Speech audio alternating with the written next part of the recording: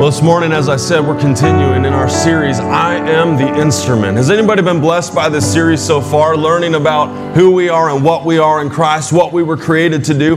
Last week, we started the kind of a point of we are all created to do some of the same things. If you weren't here for that message last week, I would encourage you to go back and listen to it. I want to give you a couple verses to kind of catch us back up to where we were last week, and then we'll continue on by looking at some of the things we're all meant to be. Because if we're going to be the instrument of God, well, I want to know what kind of instrument I am. I want to know what my role is. You know, the first week in this series, we looked at how we're all in the house of God, not by our works, but by grace, by His love for us that brought us in before we were useful or clean, or what we could say maybe the honorable instrument that we were created to be. We were brought in before any of that because He loves us. Those are a couple of the things we looked at in the last messages. Proverbs 19:21 in the New Living Translation says this: you can make many plans, but the Lord's purpose will prevail. What this tells us is that we can set plans for our life, but ultimately the Lord's purpose for us that He put in us when we were created is what will prevail.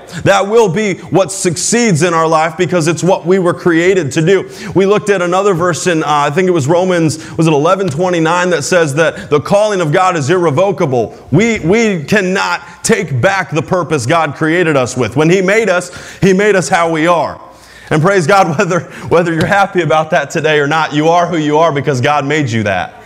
Now, we can improve our condition, but we still are the person God made us. Amen. And so this is one of the things we've been looking at through this series. And of course, Titus 3:14, another one we read last week, says, let our people also learn to maintain good works to meet urgent needs, that they may not be unfruitful. We said that word works, the plurality of it, meaning there are multiple things that we were each created to do. There are some things that I am uniquely created to do that no one else here is, but then you are uniquely created to do some things that no one else here is. We all have things we were uniquely created and called to do, purposed to do by God, but there are also things that because I'm a man or because I'm a woman, because I'm mankind, God's creation, because I was created and because I now know Him and am in relationship with Him, I'm created to do some works that we're all created to do. We gave the example of like an orchestra, a big symphony, how there may be many different instruments that each play their own individual part,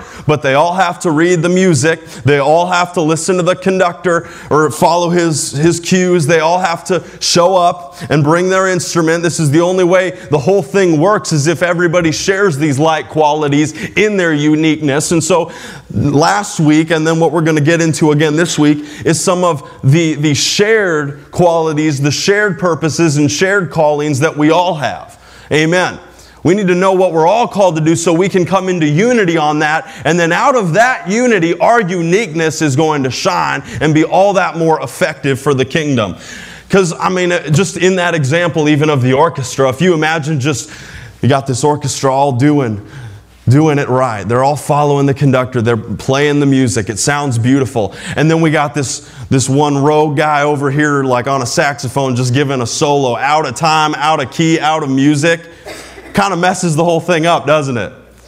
Well, we want to bring all of our purposes into line with each other where we're supposed to be in line, so that none of us are that renegade out on our own, soloing out in some way that doesn't make sense. We want to be in unity in the things we're all called to be unified in. Amen. And as we do that, our uniqueness is going to blend into the symphony, the beautiful, sweet music that God wants His church to make, that He wants for His kingdom. Today, I want to begin, we've been starting out by looking at kind of the balanced approach. We talk a lot in this series about the good works that we're meant to do, but our life isn't all about works either. Okay, we want to bring the balance to know that we're in the house, we are loved, that works aren't the reasons for those. And this week as I thought about, I don't just want to go up and tell them, we need to do this and this and this. Okay, because I've sat under that before, and it doesn't always help me a lot to hear the do this, do this, do this. We need to, I think, understand the why behind the what. Do you agree with that? Yes. I want to know what is the purpose, what is the reason behind me doing good works. I think one of the problems when we don't bring that balance in is people feel like church is nothing but a bunch of rules without purpose. or a bunch of guidelines without reason. And I know my God, and He's not a God that does things without reason. He is very much a purposeful, intentional God. And so I want today to look to some of the reason behind the good works, and then we're going to see some more of these things we're supposed to do together. And before I forget to mention where I believe we're going in the next week or two with this series is we're going to start talking about our individual calling. All right, we've now spent a couple weeks on the unified calling that we're all supposed to and called to do together. But I also believe that God has unique things for each one of us. And so my intention and hope is that next week we begin to talk more about being led into an individual calling, being sensitive to hearing what God would have uniquely for me to do. Is anybody interested in that? All right, well, that I believe is where we're going to be headed. So I just want to get your expectations set now so you have an idea of what we're going to continue on in this series. Because, you know, I am the instrument. I mean, how many weeks in a row can you talk about instruments, really, right? Well, we'll see how many I can talk about instruments in a row. But this week, we're going to continue on and finish up last week. I had last week 5 points I wanted to get through, and we got through 2. What we talked about last week was how we are all meant to be carriers of the Holy Spirit, and we are all meant to be worshipers. Those are 2 roles that every one of us as an instrument of God, every one of us as a vessel in His house are meant to fulfill. And so this week we're going to go on and I'm going to give you a few more of those things that we're all called in likeness to do. But first, I wanted to look at the scripture, Matthew 5:16, the reason behind the what, the why behind the what, the reason behind the good works. It says, "Let your light so shine before men that they may see your good works and glorify your Father in heaven." See your good works and glorify your Father in heaven. I believe that the purpose behind our good works, the reason that Christ didn't just take us all up to heaven when we got saved, but left us here to do good works, is because He wants our light to shine by men seeing our good works, that they would glorify the Father in heaven. God wants to be glorified in the earth, and it comes in part through our good works. He wants men to know Him, go and preach the gospel, proclaim the word. That's a good work. And without that good work, His purpose doesn't get accomplished. And so I guess I'm giving more right now than I thought I would. I thought I was going to tell a story first, but I guess this is good. We are supposed to be fulfilling a purpose for God. We're not just doing good works because we've got nothing else to do. We're doing good works for a great purpose, for a worthwhile purpose, and it is so that God will be glorified. And when I'm struggling to continue on in a good work, to maintain doing what's right, I think, man, I am the image of God to somebody. I am communicating God's light to somebody. And so I'm going to keep on in the good work because it's worthwhile. Do you believe that today? That God getting glory is a worthwhile good work. You know, the story I was going to tell that I mentioned a second ago is about how when I went to college, I went to Rhema Bible Training College, and I had expected to go for such a long time. I knew for years that I wanted to go into ministry and hopefully become a pastor or a preacher. And so I was expecting to go down to Rhema, and I had grown up hearing all about it. I had heard, you know, what it was like in the 80s or in the 90s more so when my family had been down there. And so I had all this expectation of what Rhema was going to be like, and I went down and, you know, I'd heard about all these amazing people that were down there and all these people that were just there to seek after God and hear His Word and get this depth and study under Kenneth Hagin, who God had used as a prophet during that time. And so I go down with this expectation, and I mean, it was awesome. I mean, it was that newness. I get there and I'm just in awe. I think, oh, this is so incredible. I'm here. I've made it. I'm at Rhema. This is the place where God is going to speak to me and change my life. And praise God, He did all that while I was down there. And I get there and we're at orientation, and I have all these people coming around and talking to me. And I'm like overflowing with this excitement about these next few years of my life and what I'm expecting to have happen while I'm there. And I start talking to other people and I say, hey, where are you from? And there's people from the East Coast and, you know, down in the South, and there's people from out on the West Coast, and there's like a guy from Nepal over in the Asia region. There's guys from Africa and from Europe. I mean, people from everywhere coming for different reasons. And I start asking about that. I say, so you know, what did God bring you here for? Because to me, that's the question, like, what has God brought me here for? So I start asking people, you know, why are you here? Why have you come to Rhema? What are you expecting here? And I was shocked because, well, on one hand, there were many people like me that had come with this great expectation and expected to get a depth and knowledge of the Word and grow and prepare for ministry and praise the Lord. But I talked to some other people and I said, why are you here? And they go, well, I didn't really have anything better to do. Or I'd hear, well, I couldn't get into a D2 school, so I came to play basketball here. Or I'd hear, well, there's a reputation at Bible colleges that if you go, you find a spouse. And so I'm here to get married. And I'm like, what? That's a terrible why. And what I came to realize is I can be in the right place with the wrong reason. I can be doing the right thing, but have the wrong reason. And if that's the case, I'm going to miss out on what God wanted me to gain from it, on the purpose that God had. Because let me tell you, if you go to Bible college and all you're doing is looking for a spouse, you are not going to get everything that God has intended for you.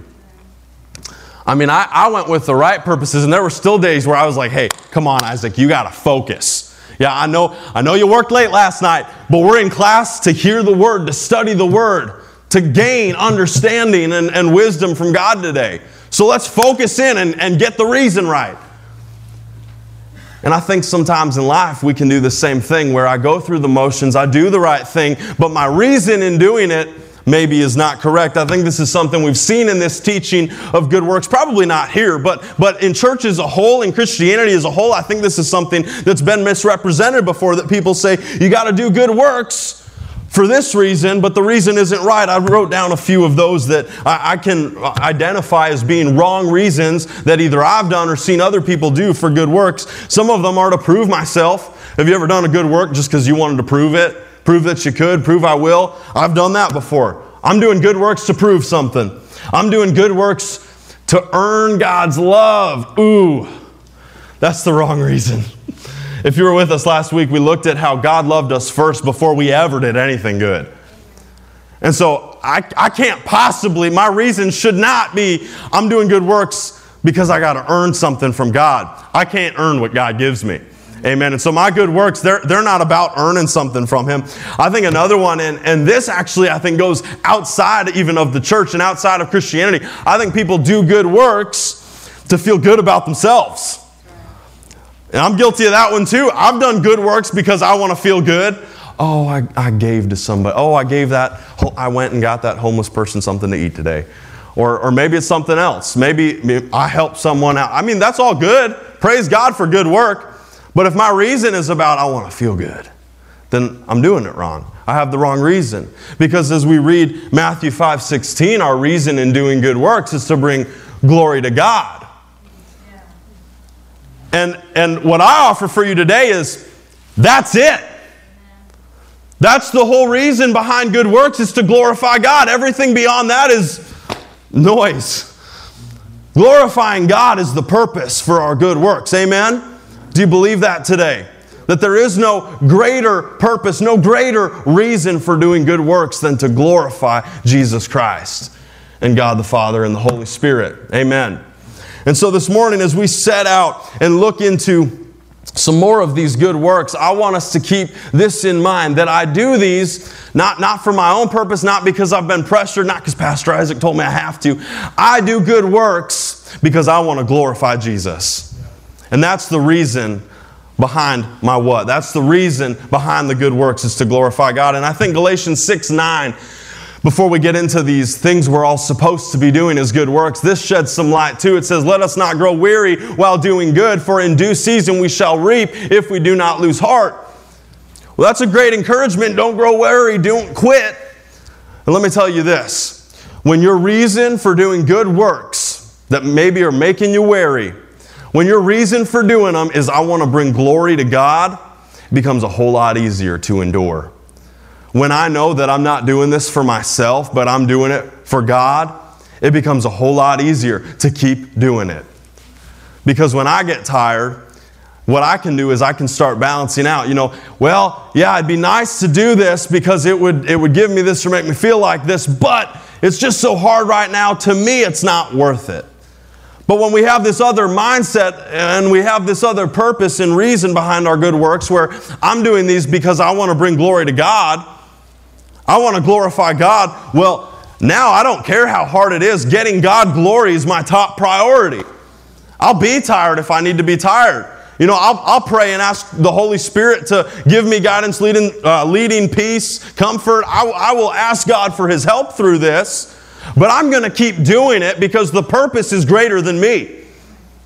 And I think that's what we see when we come to decide that glorifying God is the purpose of our works, is the purpose and the reason is so much greater than me. And so it makes me much more willing to give of myself for that greater purpose of the kingdom. Amen? Do you agree with that?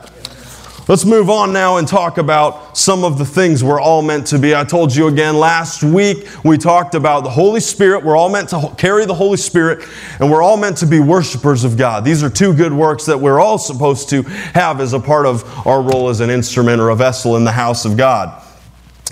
The next role, the next characteristic, the next part, our part as an instrument that I want to mention today is to be an instrument of righteousness. Now, we've talked a lot about righteousness so far in this series, and so I don't want to cover ground that we've already discussed, but we are supposed to be an instrument of righteousness. Now, we said 2 Corinthians 5:21, for He made Him who knew no sin to be sin for us, that we might become the righteousness of God in Him.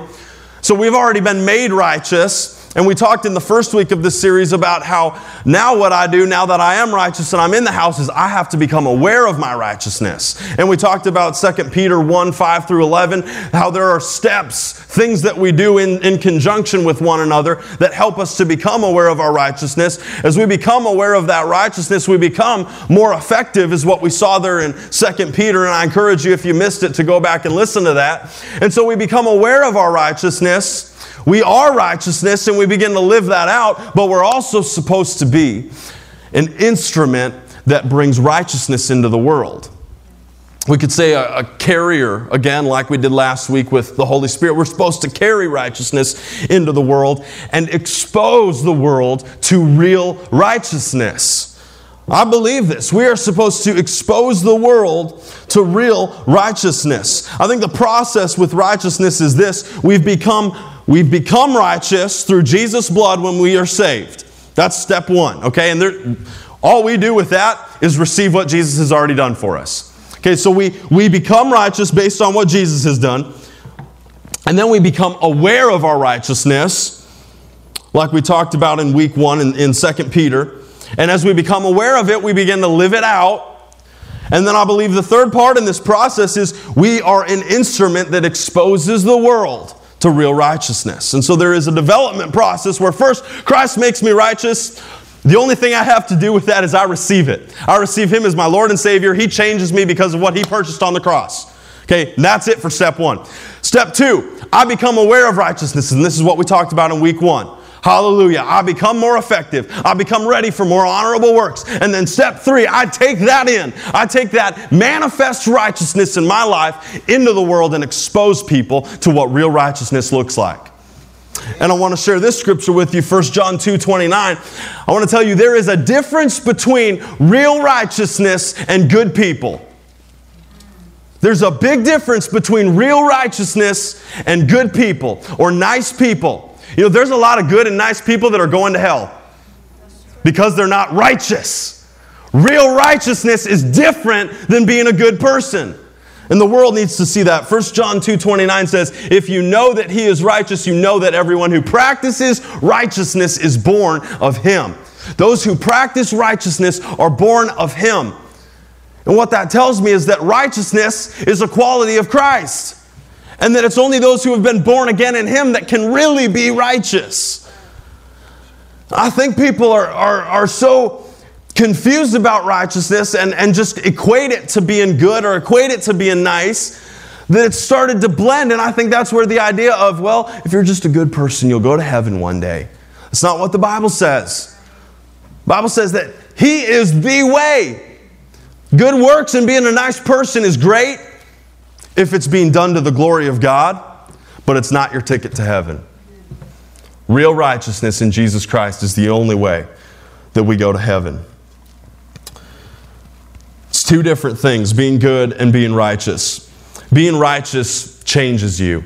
Being righteous, it doesn't mean that you're automatically perfect right away, but it means that God begins to change and influence you over time. That His life on the inside of you begins to change who you are. That's something that being good doesn't change. I mean, I know people they're great people, they're nice people, and they've been that way the whole time I've known them. It's just their disposition. It's just how they interact with people. But there's no change there. There's no growth there. I think one of the things with righteousness is it is continuing to sanctify. It's continuing to make me that honorable instrument we talked about in week 1. Righteousness is a continual process, not an end in itself. As long as we're on earth, we're going to be being manifest in our righteousness. We are made fully righteous on the inside when we receive Jesus. Okay, I want to make sure this is clear. We are totally righteous when Jesus comes into our heart, spiritually, but we have to start living what has spiritually changed on the outside. And as long as we're on earth, we're going to have flesh that we're going to have to bring into line with the righteousness we have in the Spirit. Okay?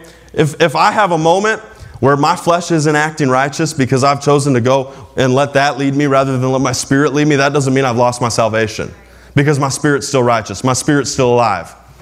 And that's the continual process. It's not that I need to earn the righteousness of God, but it's rather I need to now live out in the flesh what has changed in my spirit. That's the process of becoming righteous, becoming aware of righteousness and letting it manifest in our life. Proverbs 13 verse 9, I think, kind of gives us an idea of what this instrument looks like. It says, the lamp of the righteous rejoices, but the lamp of the wicked will be put out. And so I kind of thought, as an illustration, as a picture of what kind of tool we are with our righteousness, what kind of instrument we are with righteousness, we're kind of like a flashlight. Kind of like a flashlight. It says that the light of the righteous shines brightly, rejoices, but the lamp of the wicked is snuffed out. Righteousness, Christ in me, changing me and making me alive, is the light that the world sees. And you know, I was thinking about this morning while I was getting ready. I should have brought it in. I've got this headlamp. I take it when I'm doing stuff at night outside, and I've got this headlamp I'll wear, and it shines, and it's really bright. And I was just thinking this morning, what if I left that light on, but I covered it up with a hat? I thought, that hat's kind of like my flesh. When I let my flesh overpower my spirit, because my spirit's righteous, my spirit is full of light, but if I've got this hat of flesh on, you're not going to see the light or not see it as clearly. And so what I see is that as we become more manifest righteous, like it's shown in our life, we live what's already done on the inside, it's like taking that hat off. The more I live like I'm really changed on the inside, the more aware of that I become, like we read about in 2 Peter, it's like peeling that hat back. And now I'm a light shining bright in the world. That's a good instrument to be. Amen. Exposing the darkness in the world and shining a bright light of hope into it. Hallelujah. I want that job. Don't you want that job? Yeah. Well, you've got it. Let's move on now. Well, I want to make one more comment about that. I think this is important. Acts 10:15. One more scripture on righteousness. It says, and a voice spoke to him again the second time, what God has cleansed you must not call common. What God has cleansed you must not call common. Now this was being written about foods, but I believe it's applicable for us. What God has cleansed, made righteous, you must not call common. Don't cheapen or discount your righteousness. Don't cheapen or discount the change God has done on the inside of you. Don't say, I'm just like the rest of the world. You know what? We are different from the world. Yes, we are different. And I didn't want to say this because it sounds bad. We are better than the world in the sense that Jesus Christ has changed us. The only thing about me that's better is Jesus in me. His righteousness in me. But it is better. And I'm not going to cheapen that so nice people feel good. There's something in me that's better. And I want you to have it. Come on, step up, community. Come and get what I've got. It's not something that you can't have. You just got to make a decision for Jesus Christ. So don't cheapen your righteousness. Be the light and let it shine. Amen. Let's move on to our next quality, our next good work that we're all meant to do. It is discernment. We are supposed to be an instrument of discernment. And if we want to put the picture up, I found a tool, an instrument that I think this is kind of like. Anybody ever seen one of these before? Maybe not. It's an electricity detector. Okay, if you're doing electric work, this is the thing you hold up to the wire to make sure there's no electricity in it before you go grabbing it. Now let me tell you, if you've ever done electric work, you are thankful for this thing. Praise God that we have electricity detectors, because if you've ever been shocked, it does not feel good. It doesn't feel good at all.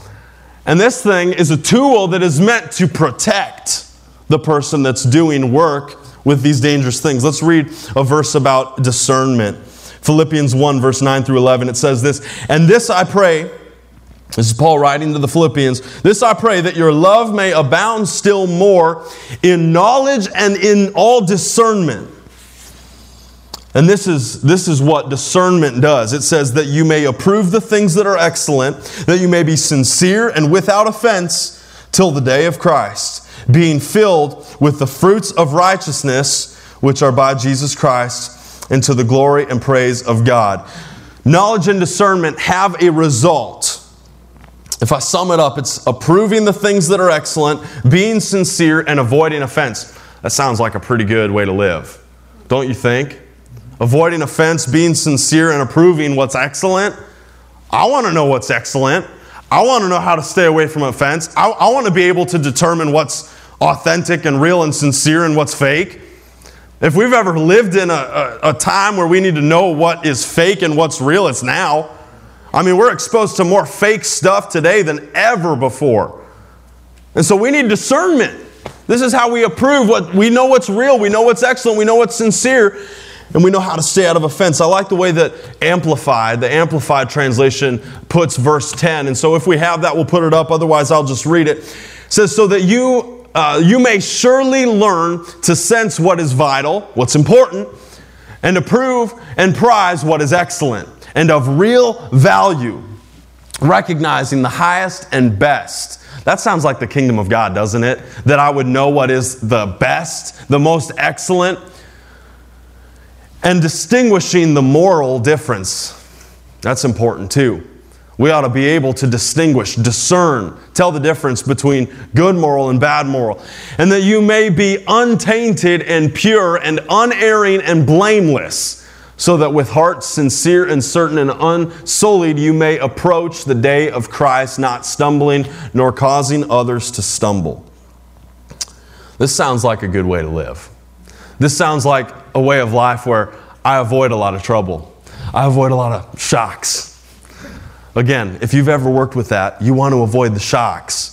Well, there are spiritual shocks that we can avoid if we use this discernment that Christ wants us to use. Discernment is something that I believe we increase in it. This skill of discernment, which is one we're all supposed to have, I believe it increases as we become righteous, as we come to a knowledge of the Word. We get the Word in us. We're going to be more discerning, because the Word, we're going to see here in a second, is a tool of discernment. The Holy Spirit will absolutely lead us in discernment, help us know what is right and what is not, will guide us in these matters of discerning. I want to give you 3 areas that we are supposed to discern. 1 Corinthians 2, 14 through 15 says, "But the natural man does not receive the things of the Spirit of God, for they are foolishness to him, nor can he know him, because they are spiritually discerned." We ought to be people that can discern spiritual things. We ought to be able to discern spiritual things. I believe what that means is I ought to know when somebody starts talking about spiritual things, if it's of God or if it is not of God. And he says that, how does he put it? The natural man does not receive things of the Spirit. When the Holy Spirit is moving, it shouldn't look like craziness or foolishness to us. We ought to understand that this is of God. And this is what he's writing to the Corinthians. He says there are people, they don't receive it, they don't get it, and it's because they're not spiritually discerning. They're too naturally minded. But because our spirits have been made alive to God, we should be able to see when it is the Spirit of God moving. Amen? Another thing we ought to discern in Hebrews 5 verse 14 says, but solid food belongs to those who are of full age, that is, those who by reason of use have their senses exercised to discern both good and evil. We ought to be able to discern both good and evil. And I think it's interesting too here that, even as we grow in righteousness, we grow in discernment. It says that those who by reason of use, they've used discernment over time, they have exercised the ability to discern good and evil. That means the more you discern what's right and what's not, the easier it's going to be to discern what's right and what's not. When you first become a Christian, if you can remember back to that time, maybe it was really long ago, maybe it wasn't. Either way is fine, but if you can remember back to that, you might recognize that right at the first, it was kind of hard to determine what was good and what was bad. Maybe there were some things like you just knew right away, but it might have been difficult right in that first moment to know, okay, well, this is clearly good, and okay, well, that's not good. As we grow in discernment, as we spend more of our life as a Christian discerning, we're going to recognize good and evil quick. And this is part of our role. We live in a world that needs discerners. We live in a world that needs people to call evil evil and good good. We need to be that electricity tester that says, nope, no power here. Nope, nothing good here. Or say, yes, this is good, this is of God.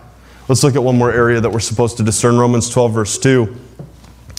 It says, and do not be conformed to this world, but be transformed by the renewing of your mind, that you may prove, or we could say discern, what is good and acceptable and perfect will of God. And that's Romans 12 verse 2. We ought to be able to discern the will of God.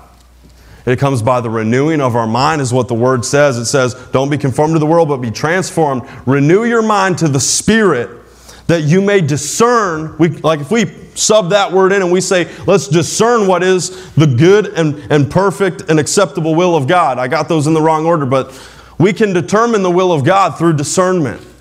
And this is one of the qualities, one of the characteristics that God wants for all of us.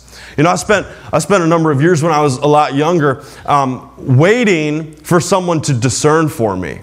And I remember this, I was actually thinking about it just the other day. I went to summer camp every year, and I always knew that I felt called to be a minister, but I wanted to hear it from someone else. I wanted to come up to the front at church camp and have the pastor lay hands on me, and I wanted to go out on the floor, and I wanted the prophetic word from God, you are called to be the minister of such and such place. I wanted that. I didn't want to have to discern for myself what the will of God was for my life. But as I read Romans 12 verse 2, I believe God wants us to be discerning of His will for us. Do you see that as well? It doesn't. Sometimes it will come from someone else. Sometimes it'll come as a gift of the Spirit, a word. But I believe most of the time God wants you to be discerning. He wants you to hear from Him, and because you are spiritually alive, recognize that this is of God. But that comes through use of discernment. The more you discern, the more you do it, the easier it gets. Amen? So we want to be discerners. Let's go on and we'll get through these next two. We'll do it, I promise. The next thing we are meant to be is a carrier of the Word. Colossians 3:16 is where I'd like us to go next. Let the word of Christ dwell in you richly in all wisdom, teaching and admonishing one another in psalms, hymns, and spiritual songs, singing with the grace in your hearts to the Lord. It starts out with a pretty clear command. Let the word of Christ dwell in you richly. We ought to have the word of Christ dwelling in us. I think Psalm 40 verse 8, if we read another scripture that goes along this same line, I delight to do your will, O my God, and your law is within my heart. Your word is in me. And once again, I think this speaks to discernment. I think discernment, being an instrument of discernment, and being a carrier of the word go hand in hand. When I've got the Word in me, it becomes easy to discern because I've got His law written in my heart. I have His Word on the inside of me. And so it's easier to do His will. I think it's so interesting that it says, I delight to do your will, God, and your law's in my heart. It gets easy to do His will when His Word is in you. So we ought to carry His Word so we can do His will and so we can know His will. If we look at Ephesians 6, verse 17, it speaks to what kind of instrument the Word is. And we can put the picture up too. It says, and take the helmet of salvation and the sword of the Spirit, which is the Word of God. The Word is a sword. And we are the sheath. The Word's the sword, we're the sheath. The thing the sword slides into. I wanted to bring a sword in today, but I thought Steve Pope, head of security, might tackle me or something when I came through, so I didn't bring the sword in. All right? Maybe next time, okay? So I left the sword at home. But the sword, that thing that can discern and really can cut through, divide, that's the Word of God, but I carry it. I'm the sheath. You know, this is not supposed to be this leather around my Bible is not supposed to be the only sheath that carries the Word around the world. You and me are supposed to be the sheath. We are supposed to have the Word contained on the inside of us. And so at any moment, because maybe you can't just like carry your Bible everywhere you go. I mean, I know with phones now, it's a little bit easier because you might have an app where the Bible's on it. It becomes a little easier to like carry the reference of the Bible. But when you have the Word in you, you can pull it right out. Amen. Oh, here's a situation. What am I supposed to do? I need to discern. Well, I've got the Word in me, so I'll pull the Word out in this situation. I'll seek understanding. I'll seek truth based on the Word that's on the inside of me. It's so important, so vital that we carry the Word with us. John 6:63 emphasizes the importance of being a carrier of the Word. It says, it is the Spirit who gives life. The flesh profits nothing. The words that I speak to you are spirit and they are life. Jesus is saying, my Word is spirit and life. Talk about effectiveness. Spirit and life. His Word is what brings life. And so if I carry His Word with me, I'm carrying life with me. I mean, I think even this morning, you know, as we began service, we had this time where we emphasized the life that we have in Christ. If there was doubt or fear, well, we took our sword out and cut it down, amen? With the life that we have in Christ, with His Word. As we carry His Word, we are effective because at any moment we're able to discern and we're able to bring life to a situation through His Word. Philippians 2:16, one more verse on this and then we'll move on to the last point for today. It says, holding fast to the word of life so that I may rejoice in the day of Christ, that I have not run in vain or labored in vain. The Word makes my work effective. The Word makes every good work that I do effective. It says, if I hold on to the Word of life, that is the Word of Christ, I can rejoice in that last day because I have not run in vain. I have not worked in vain. My good works brought God glory because they were done with a firm grasp on the Word of God. I got to be an instrument that carries the Word everywhere I go. Do you agree with that? Yes. We are carriers of the Word. And then Romans 10:17 transitions us here into our final point of this morning. So then faith comes by hearing, and hearing by the Word of God.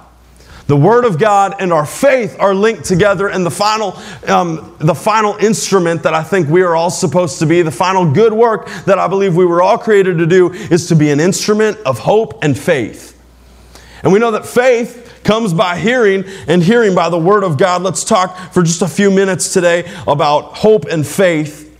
The tool I would liken this to is a shield or an anchor. We know that faith is called our shield in Ephesians 6. And hope, oh look, Sean, you got a shield and an anchor all in one. That's impressive. Good job, Sean. Shield and anchor. And hope, in another verse that we'll read, is called an anchor for our soul. We need hope and faith both. It's a defense. It's a defensive aspect of what we as God's instruments are supposed to do. Hebrews 11 verse 1 And the Amplified is what I would like us to read. But before I do that, let me give you a definition of hope. Because I think hope is something that, you can leave that up, it's fine. Hope is something that I think sometimes we get the wrong idea of what hope really is. This definition of hope is the feeling of expectation and desire of a certain thing to happen. I've had conversations with people where we talk about hope, and it's like, well, hope is just so uncertain. I think that's maybe the view of hope. And as I read this, that's not what I get.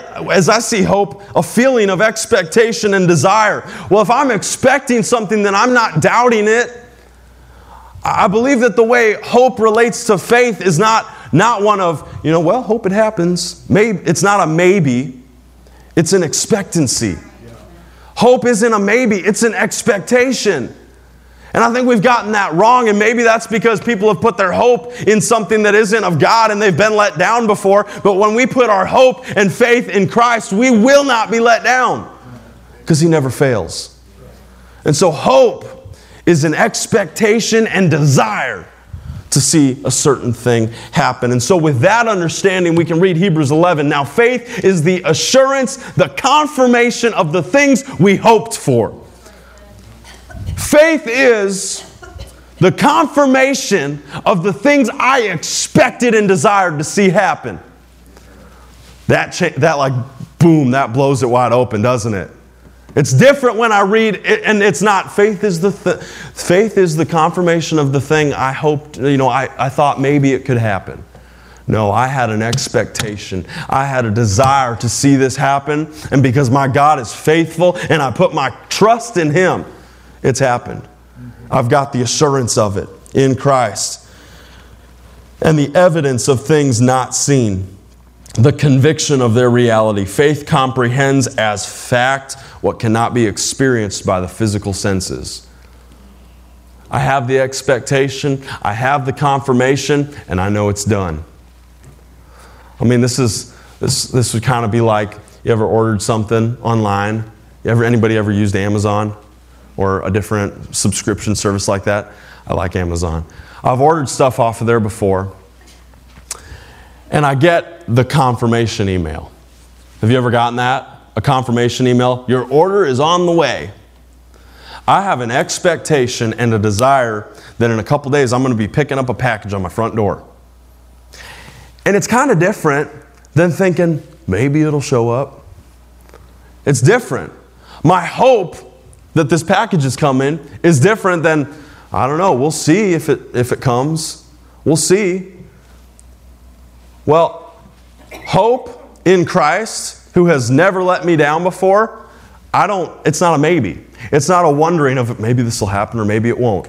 If He's never failed me, then I have no reason to believe that it's not going to come through. I have no reason to believe my expectation won't be met when I put my hope in Christ.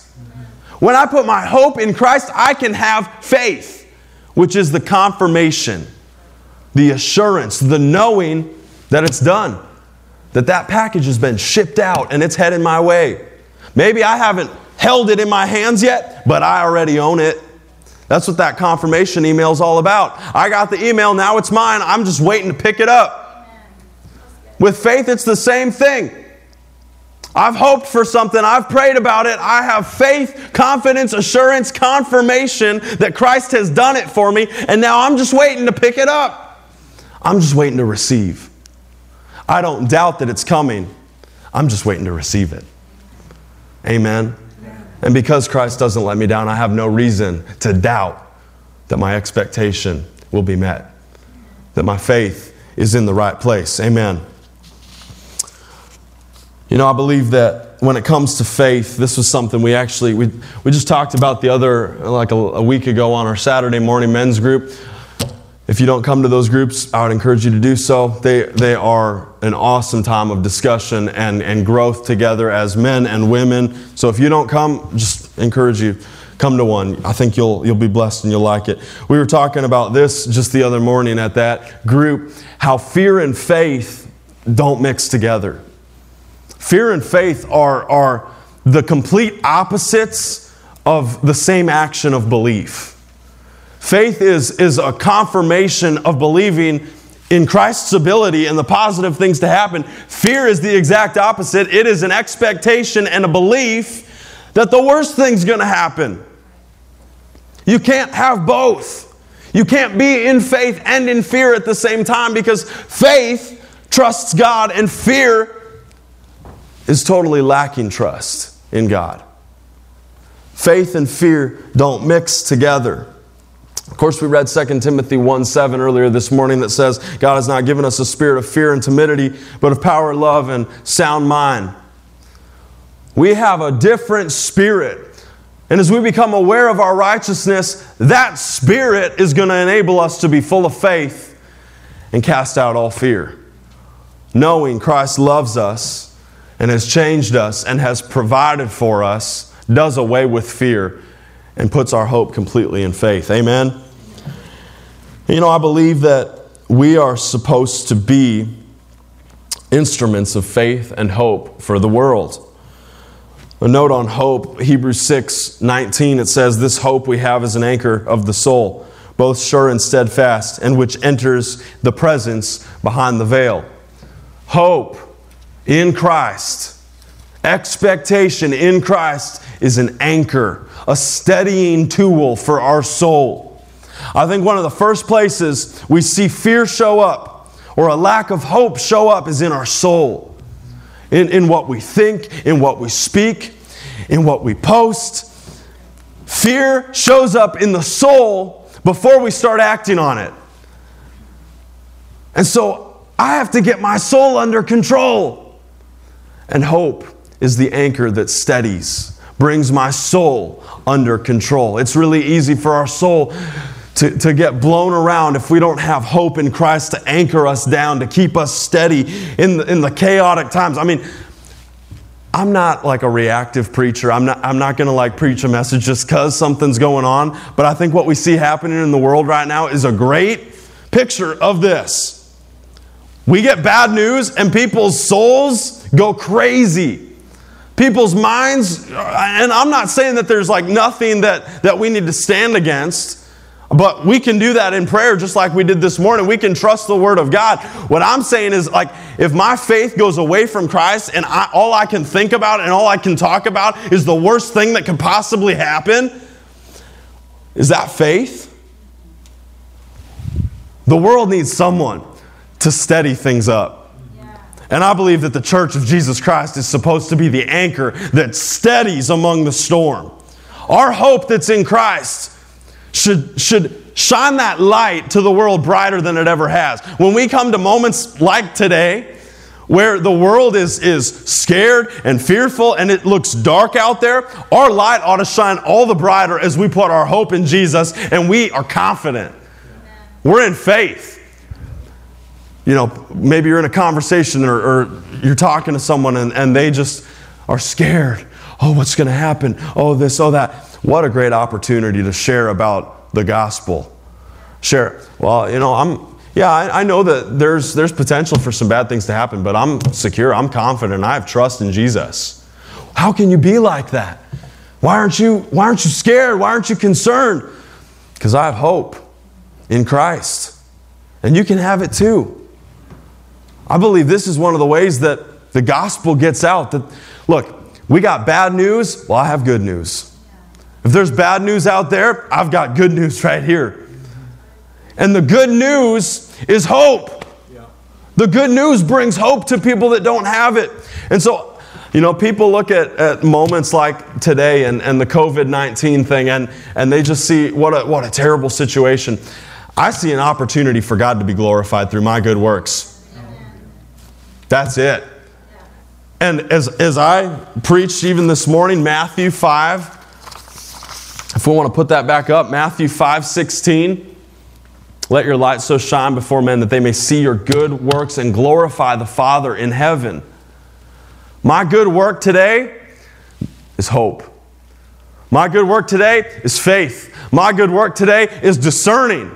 My good work today is carrying the Word into the world. My good work today is being a righteous member of the body of Christ. Not only in spirit, but I want to live it out so that my light is totally uncovered and people can see Jesus in me.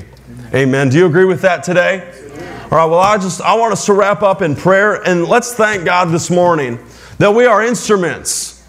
We are being used by Him so that He gets glory. Isn't that great news? We have a part in God getting glory. That excites me. Man, that'll wake me up in the morning. I'm feeling sleepy. Oh, I get to go and get God some glory today. I'm not just working for me today. I'm working to bring God glory. That's a worthwhile purpose. That's a worthwhile reason. And so I will be God's instrument so that He is glorified. Would you pray and thank Him with me this morning? Father, we thank You for Your word. We thank You for the truth. We thank You that You have made us instruments. You have redeemed us. You have made us righteous in our spirit, Lord. And we desire not only to be people who are becoming more aware of our righteousness and letting it manifest on the outside of our lives each day. But Lord, I pray that we would also be instruments of righteousness into the world. That we carry that different kind, the real kind of righteousness out to the world. That there's something different. It's not just a good person or a nice person. This is a person who has been touched and changed by Jesus Christ. God in us. God, You are in us. And as we receive You in us, You change us in a way we could never change ourselves.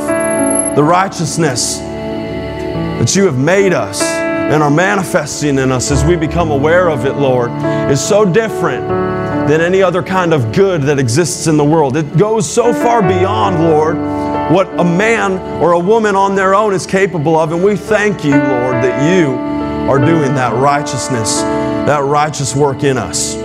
Lord, we thank You too that You've called us to be instruments in like company with one another. God, I pray that as we see ourselves, Your unified body, the whole church, as a people, as instruments in Your house, Lord, for Your purposes, I pray that we would strengthen each other and encourage each other and remind each other of what the good works that You've called us to do are. Help us to be mindful of them and to complete them, Lord. Give us the grace and strength as You do to complete these good works, Lord. I thank You that as we cooperate with You, we are capable of bringing You glory. Hallelujah, Lord. I pray that as we do these good works, as we are instruments for Your kingdom, You would be glorified. That is the reason, the purpose that I set out to do good works for You each day, that You would be glorified, Lord. I know it's not something that I'm earning salvation or any good thing. God, You have provided it as a gift because You are a good God. And so we don't do good works to earn something from You, but we do good works to glorify You because we love You, Jesus. We love You, God. We love You. And so we pray today as we go, we would be the instruments. We would be workers of good for Your kingdom. And we pray that You would be glorified because of it, Lord. We go in security and confidence and in hope. In hope, knowing that whatever is going on in the world, we have security in You. We have security in what Christ bought on the cross 2,000 years ago. It has not changed. It will not change. And because of that, I have hope and confidence in the name of Jesus Christ. And everybody who agrees with that said, amen. Amen. Well, go and be confident. Go and be hope. Go and be righteousness. Go and be the light. And bring God glory. Amen. Be blessed. You are dismissed.